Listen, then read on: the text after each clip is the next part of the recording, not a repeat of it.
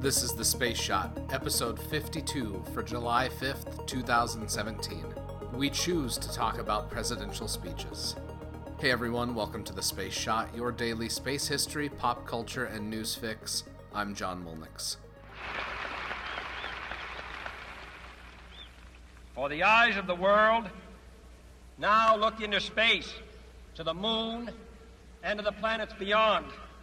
And we have vowed that we shall not see it governed by a hostile flag of conquest, but by a banner of freedom and peace. We have vowed that we shall not see space filled with weapons of mass destruction, but with instruments of knowledge and understanding. Yet the vows of this nation can only be fulfilled if we in this nation are first, and therefore we intend to be first. That was part of President John F. Kennedy's address at Rice University. I'll link to the entire speech in the show notes, so be sure to check it out. The operation of NASA has always been intertwined with presidential politics.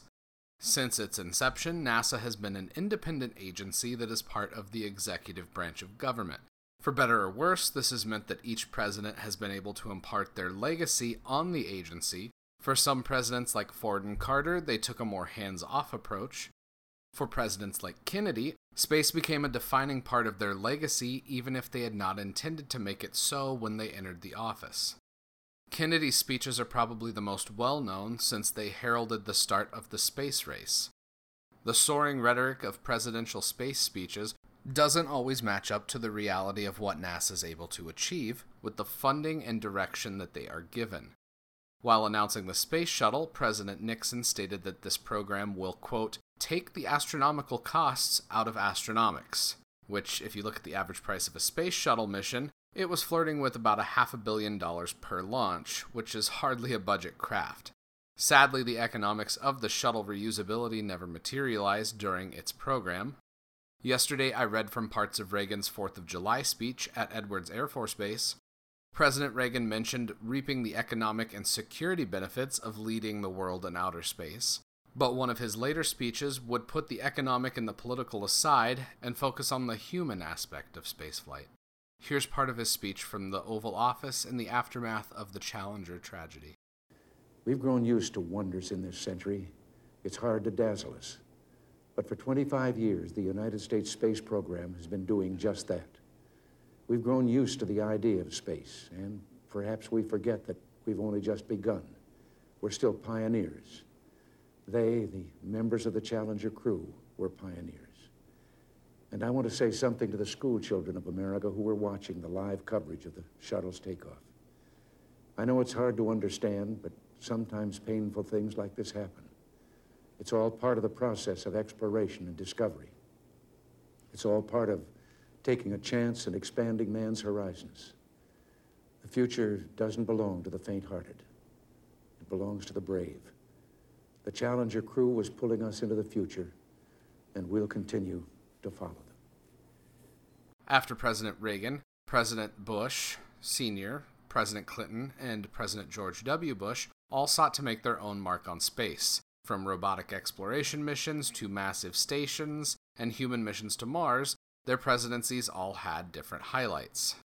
President Obama's shift towards commercial providers has helped kickstart one of the most incredible periods of spaceflight. In 2009, SpaceX launched the final Falcon 1 rocket, and just 1 year later, they launched the Falcon 9 on a demonstration flight from Cape Canaveral Air Force Station. A few months prior to that first Falcon 9 launch, President Obama laid out some specifics for what he was hoping the commercial sector could achieve in the coming years. Now, I recognize that some have said it is unfeasible or unwise to work with the private sector in this way. I disagree. The truth is, NASA has always relied on private industry to help design and build the vehicles that carry astronauts to space, from the Mercury capsule that carried John Glenn into orbit nearly 50 years ago, to the Space Shuttle Discovery currently orbiting overhead. By buying the services of space transportation, rather than the vehicles themselves, we can continue to ensure rigorous safety standards are met, but we will also accelerate the pace of innovations as companies, from young startups to established leaders, compete to design and build and launch new means of carrying people and materials out of our atmosphere. The use of private companies for commercial resupply services, as well as for eventually crew transportation, has helped revolutionize the launch industry.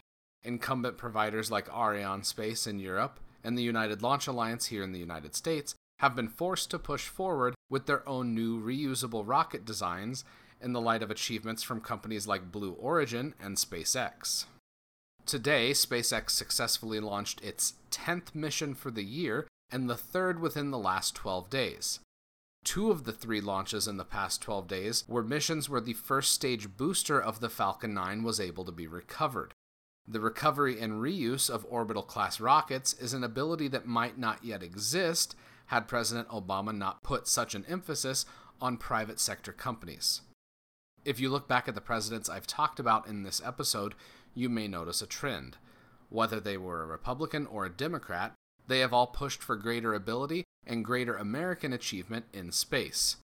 That's one of the beautiful things about spaceflight. Even though the budget process here on Earth can get partisan and tricky sometimes, pushing the boundaries of what's possible for humanity to achieve is something that garners extensive bipartisan support.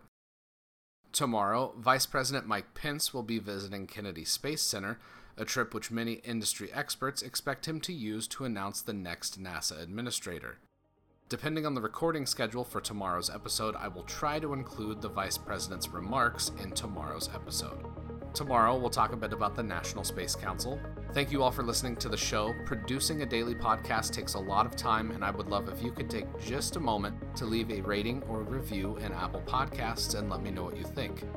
If you're so inclined, you can ask me questions and chat on Instagram and Twitter.